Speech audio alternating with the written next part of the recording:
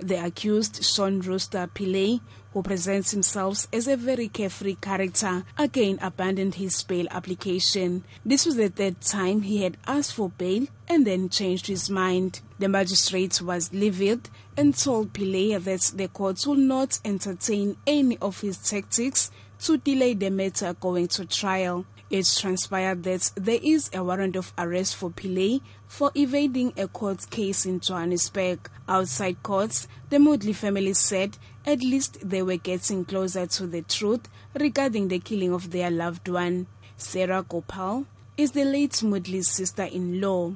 She says they are happy Pillay abandoned his bail application. We know justice is going to be prevailed, and at the moment and at this part of the time, we are relieved at the moment. In fact, it was upsetting because when he murdered my sister-in-law, he was on the run. So now if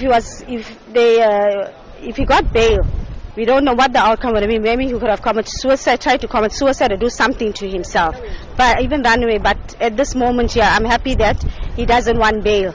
Maybe finally he realized the right from wrong. Gopal says since Moodley was killed, they have not been able to do their rituals and prayers for her. When it came to the proper rituals, for the first 16 days, there are certain procedures we got to follow. But we never do that because on the 16th day, we had to bury her, cremate her. But it came to a third month prayer. The husband has objected us not to do the prayer at his house. And it really hurt us. So eventually we had to do it at our house. Pillay was a caregiver to Moodley's husband Ricky, who had suffered a stroke 2 years ago. The family is confused about the absence of Moodley's husband during the court's proceedings. Gopal says they are puzzled by his actions. And even for the case too, if he was so concerned about his wife's death, why didn't he appear in court for at least one case? He was never ever here in court.